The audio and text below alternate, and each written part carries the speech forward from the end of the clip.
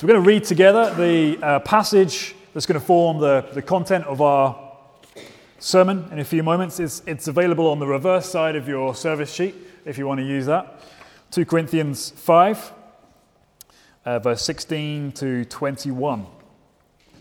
2 Corinthians 5, verse 16 to 21.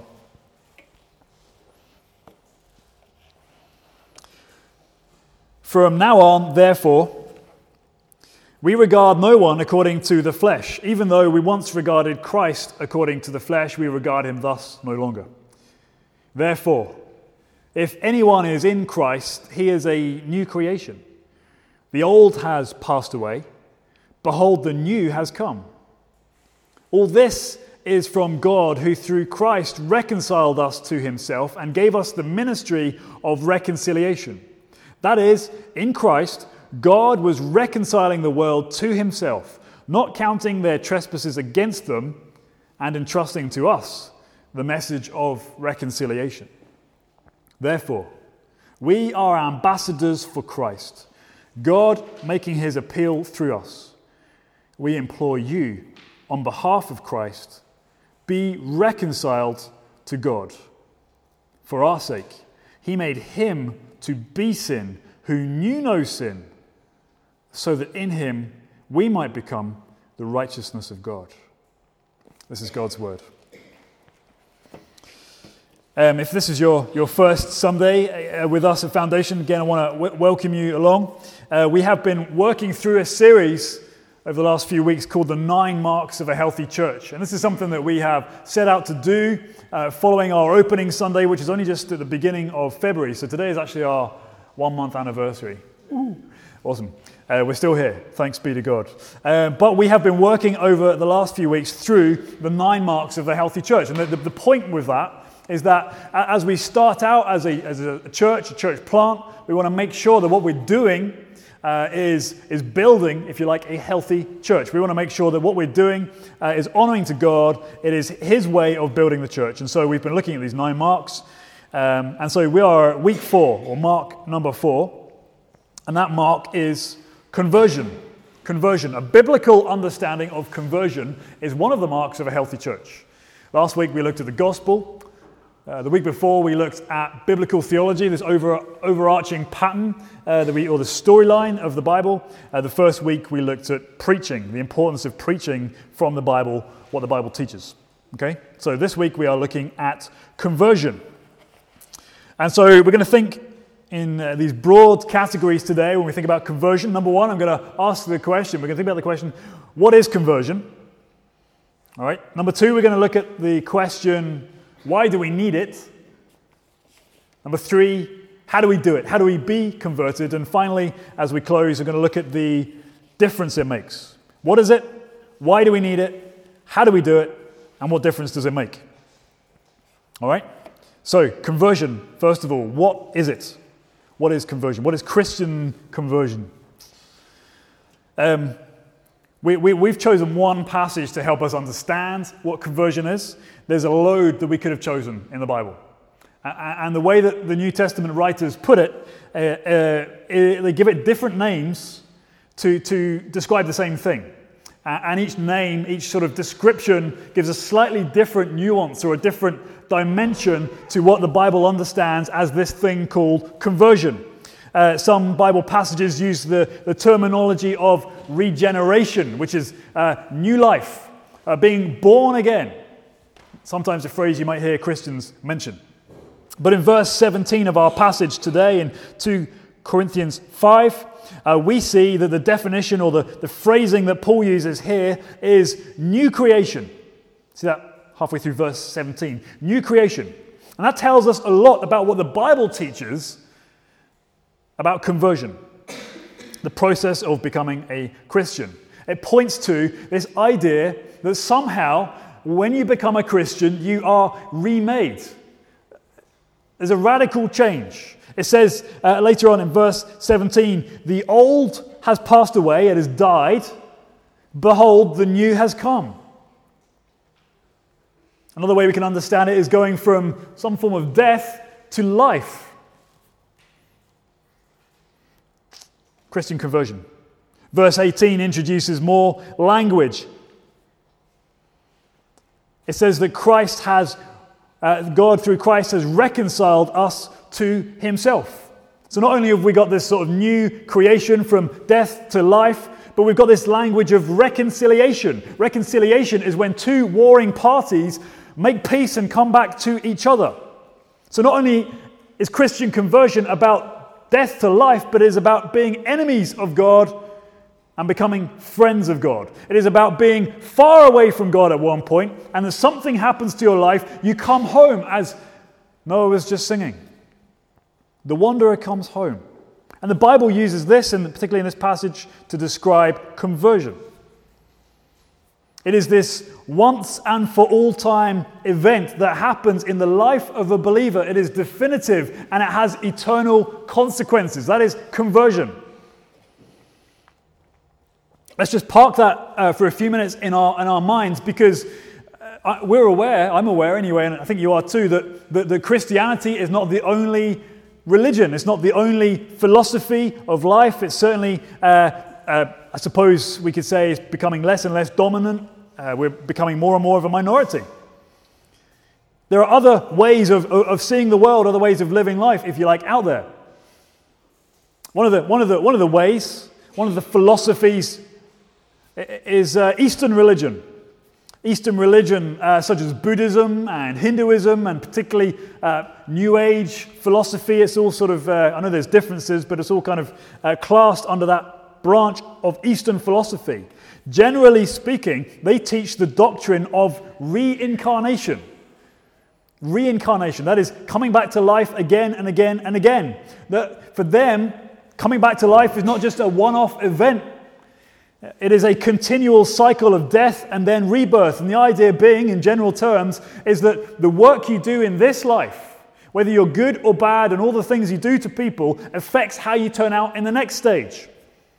For better or worse. So you can either go up the ladder a little bit and appear as a higher being, or you can go down the ladder and appear as a lower animal. Something like that. You can see how different that is from the Christian view of conversion, this radical, definitive, once-off thing that happens to your life, which sets into orbit the rest of eternity. Eastern philosophy is very different.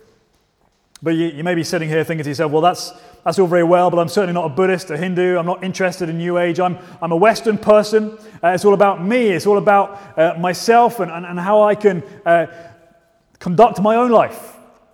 I make my own goals. I follow my own beliefs. I don't need Christianity or Eastern philosophy. We could say that the philosophy of the West is radical individualism. I'm the boss. I'm the king of my own castle. But yet still in the West, we are committed to continual self-improvement. It's a very different way of understanding it to the East, but yet we are driven to find the best life now. Because in our understanding, as Western people, this is all it is. And so we are committed to self-improvement, whether it's through our career and climbing the ladder, whether it's through amassing wealth, whether it's through finding significance in relationships, romantic relationships. There's many differences, of course, between Eastern philosophy and Western philosophy, but the same kind of idea is at heart. That there is a continual process of salvation with a somewhat uncertain outcome. But Christian conversion differs from both East and West. Christian conversion, as we see in the Bible, offers a radical break from the past, a fundamental change that will change your life from the inside out. A transition that is guaranteed, as I said, with eternal implications. So what is Christian conversion? It is just that. This radical, definitive change in your life. It affects you now, but it continues to affect you for all eternity. Christian conversion. What is it? We're going to spend a bit more time now thinking about why we need it. Why do we need it? And I've sort of grouped this answer into two headings for those of you who are into note-taking. There's a theological reason why we need it, and there's an existential reason why we need it. I'm going to explain what I mean as we go on. Why do we need conversion? Theologically, first of all. Whether you are a follower of Eastern philosophy, whether you are a Western secular person with a sort of individualistic mindset, whether you are a Christian or other types of religions, all philosophies, by and large, assume the need for improvement or progress or some kind of salvation. Their answers, of course, differ widely, but all philosophies state somewhere along the line that life is not as it should be, that there is something more than this, there is something better out there. And we've seen over the last few weeks, as we've been looking through the 9 marks of a healthy church, looking at Bible theology or biblical theology, the Bible as well gives this idea that this life is not as it should be. There is more to life than what we see. And if anything, Christianity goes further in its analysis of the human condition than any other philosophy you're likely to come across. Christianity is, on one hand, far more bleak than other religions and other philosophies, but on the other hand, it is far greater in what it hopes for. If you were with us last week, and particularly the week before, you'll know the big picture of the Bible, the big storyline that Scripture presents us with, and it is this. Out of His love, God created the heavens and the earth, and He created us. He created humankind, created in His image. You see, human beings are part of creation. They're not God. They're not gods in their own right. They're part of creation. And yet, because they are bearing God's image, they're image bearers of God, they are therefore different from the rest of creation. That gives human beings huge significance and worth. We see that at the beginning of the Bible, Genesis 1 and Genesis 2. But we also read that sin came into the situation, into that perfect relationship between God and humankind. They rebelled against God's perfect rule, and they were cast out of His presence, out of the garden. But that sin that Adam and Eve, our first parents, committed wasn't just their own personal sin. It was passed on like a genetic mutation to the rest of the family, and on and on and on, generation after generation. And since then, we are by nature, the Bible teaches, sinful. But the Bible gives us a great reason as to why the world is like it is. It doesn't pull any punches. It is devastating. It says that the world is like it is as a result of sin. And because of our sin, it teaches that we are spiritually, in the eyes of God, spiritually dead. We are liable to His punishment because of the sins that we do and commit. So you can see on the one hand, the Bible is very bleak about the human condition. Because not only does it say that we are sinful and it's come from our first parents and we do sin because that's by nature what we are, but it goes on to show that we can't do anything about it. We can't get ourselves out of the ditch we're in. We can't pull ourselves up by our bootstraps and try harder and please God. Now the Bible is very clear. We cannot do anything on our own to make it better before God. So on one hand, it's more bleak than any other philosophy or religion. But secondly, Christianity is so much more hopeful than any other philosophy or religion. Because at the center of the Christian message is the gospel, it's the good news of Jesus. Not only are we worse than we often realize, but the good news of the Christian message is that all the work that needs to be done for you to be made right in God's eyes, for you to receive salvation and life eternal, all the work has been done not by you but by someone else. It doesn't mean to say that no one can be saved because we're such sinful people. But it just means that you can't save yourself. You're too far gone. Look at verse 18 and 19 in our text. It starts off by saying, all this new creation, Paul says, is from God, who through Christ reconciled us to Himself and gave us the ministry. That is, in Christ, God was reconciling the world. All this is from God. It's Him that's doing the work. See, we're not only worse than we realize, but because of the good news of Jesus and what he did for us, he provides all that is required for us to be completely and fully right in God's eyes, loved by him, forgiven, guilt washed away, sins cleansed, hurts healed. All because of what Christ has done. So the first reason we need conversion is because we cannot be right before God on our own, but through Christ we have all things. That's the theological reason. We just can't attain it on our own. But I said there's an existential reason as well. An existential reason. You see, it doesn't just happen automatically becoming a Christian or being converted. We cannot just receive the benefits of Christ's work passively. We can't just absorb it like that. There was a phase of church history in the 18th century called the Great Awakening. And the Great Awakening happened as a response to the church, general Christian religion, people thinking that you can be Christian just because you happen to be going to church. You can be Christian just because you happen to participate in certain rituals. Just because you happen to give to the poor, you're right with God. And so the Great Awakening came about in the 18th century as a result of this nominal religion through the preaching of men like George Whitefield and John Wesley. And they showed that it's not enough to simply attend church, do religious things, be a nice person, whether you're religious or not. That is not enough to be converted, to be a real or true Christian. You can't apply the gospel promises to yourself in that situation.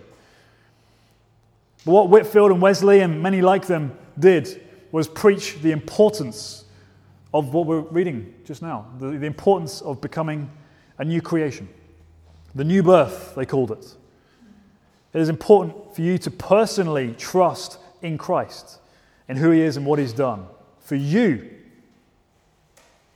It's no good just being brought up in a Christian family or thinking you're from a Christian nation or doing Christian practices. No, you need personal trust in Christ. That's why Paul writes back in our passage in verse 20. He's talking about the work that God has done. And then he says to the Corinthians that he's writing to, he says to them, we make our appeal to you, we implore you on behalf of Christ, be reconciled to God. We plead with you, be reconciled to God. See, Christ has done the work that you can't do for yourself, but you have to make a response. You can't just passively receive it. Be reconciled. When you read the accounts of the apostles in the book of Acts and you read their preaching, they were preaching the good news of the gospel, that Jesus died and was buried and rose again on the third day, and that changes everything. And when people heard that preaching in the early days of the church, most often the question was something like this: What can we do? What must we do in response to you telling us the gospel? How can we be saved? And the answer was unanimously this: repent and believe. The apostles were saying, trust that Christ's work was for you. That's what believe is all about. Repent is turning away from your old self, your old way of living without God, and turning to Jesus and living for him instead.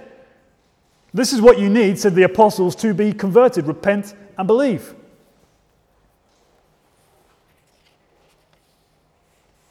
And that's what we need today in the 21st century in Belfast.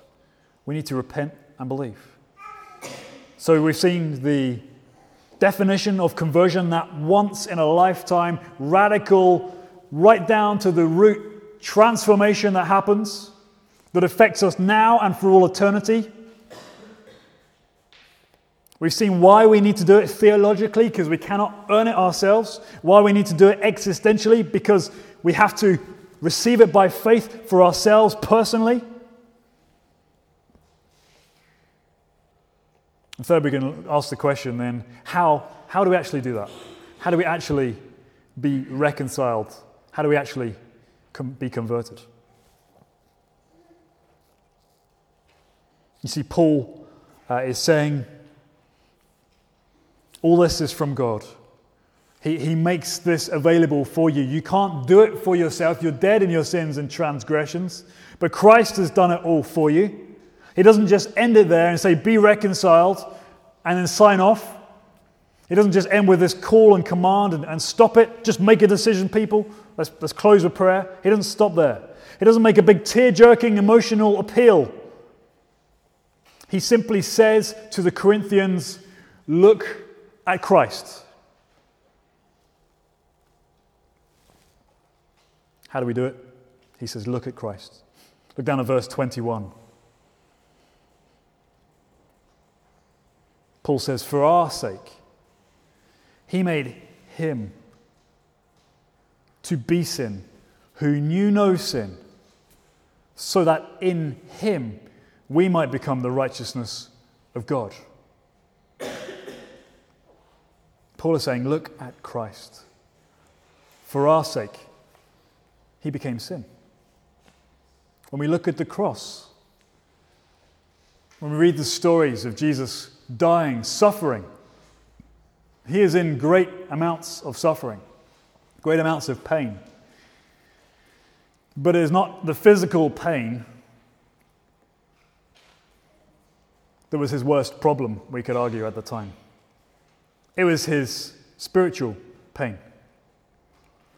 Because Jesus Christ was the perfect Son of God. He was the perfect man. He was the only one who lived a perfect human life. And Paul says here, this perfect one, the great Son of God, he became sin.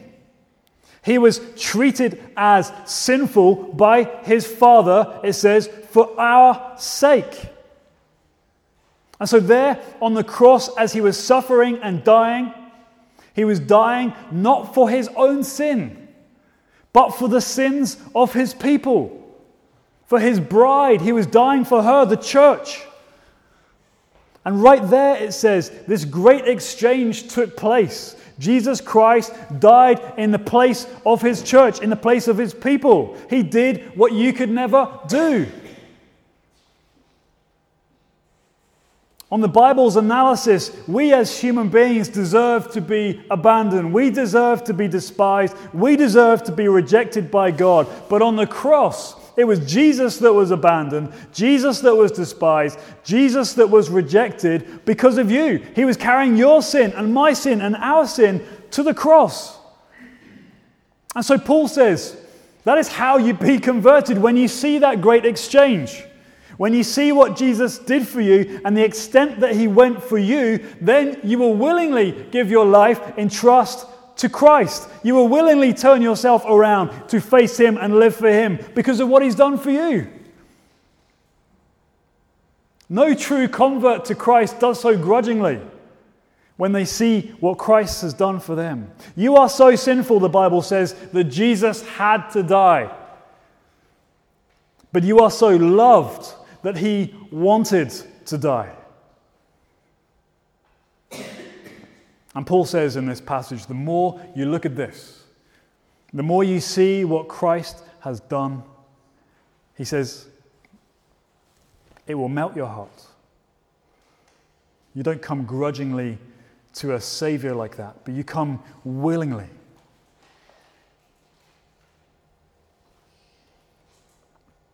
A great hymn that we're about to sing later on today says this. The hymn writer has been spending time possibly focusing on this verse. We don't know. But he says this. My sin, oh, the bliss of this glorious thought. My sin, not in part, but the whole, is nailed to the cross, and I bear it no more. Praise the Lord, oh my soul. These are the words of someone who has seen this great exchange and has willingly come in faith and repentance to Christ. What is conversion? Why do we need it? How do we do it? Let's just spend a few moments then just passing this out. What difference does this make? Maybe you've started to understand the differences that this could make in your life already. The Bible teaches that when you are a new creation, when you are brought from death to life, you have new life in you. And it just stands to reason that living things grow, don't they? You expect living things to grow, like a tree bearing fruit. And so if you get this, if you are converted, if you see what Christ has done and you receive Him by faith and you repent and you turn to Him and away from your sinful life and you seek to please Him, then you will start bearing the fruit of that transformation. People will see it. You will see it in yourself. You can't not grow if you are truly converted to Christ. Yes, fruit comes and goes in seasons. Sometimes you see it more than others, but that forward growth is inevitable. What kind of things do I mean? Well, look, let's just take a few examples here. If you really understand what Christ has done for you, then number one, you will receive levels of peace and comfort to your soul that no other activity, practice, or philosophy will bring to you. When you get what Christ has done for you, you will receive a deep peace and inner poise. Whether it's Eastern philosophies of reincarnation or the Western philosophy of this life now and doing all you can, those things will just exhaust your soul. But when you look at Christ and His work on the cross and you realize that it is finished, it is done, you cannot add any more to what He has achieved for you, then you simply rest and receive and enjoy that. The relentless drive to progress yourself or save yourself is over.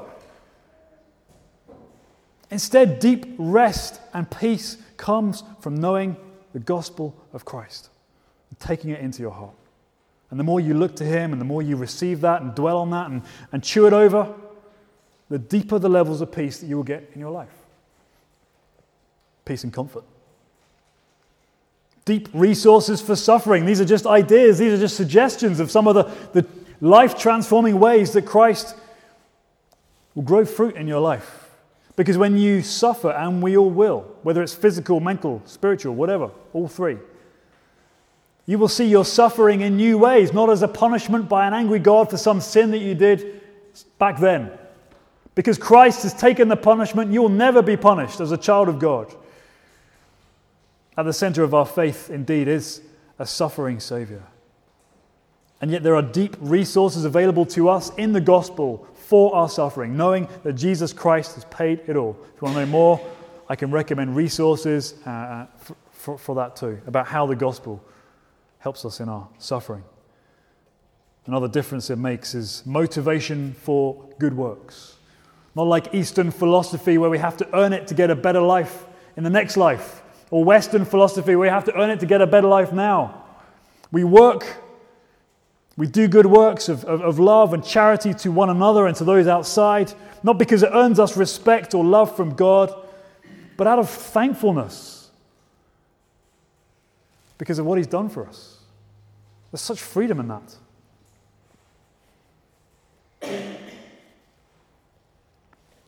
Finally, a difference that it makes, and this is really important for us here as a church, is that it makes us, as Paul writes, into ambassadors. You see, you don't just receive this good news and be transformed and just enjoy that all to yourself.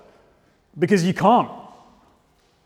Because of what it is and what it does to you. You can't hold it in. You can't keep it to yourself. You have to share that with other people. And that's why we as a church are missional in practice. That's where we get this from. What we do is shaped by sharing the good news of the gospel with those outside. How we spend our money, how we spend our time, what sacrifices we make. We are missional in practice. This is just because of what Christ has done. When we see what He's done for us, we want to make that known to the world around us. Is Christ calling you tonight? If he is, then come home. Come home. Put your faith in him. Trust his ability to save you. Repent. Live your life for him. Come to Christ. Let's pray.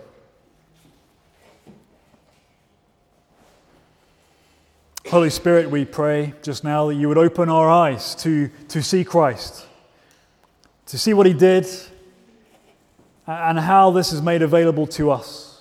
Please, Lord God, would you give us faith? Help us to lay hold of the gospel by faith.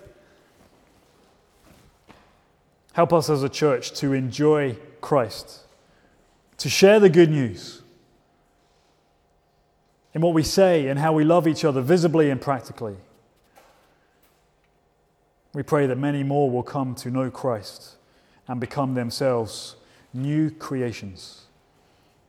We pray these things in the name of Jesus, who gave it all for us. Amen.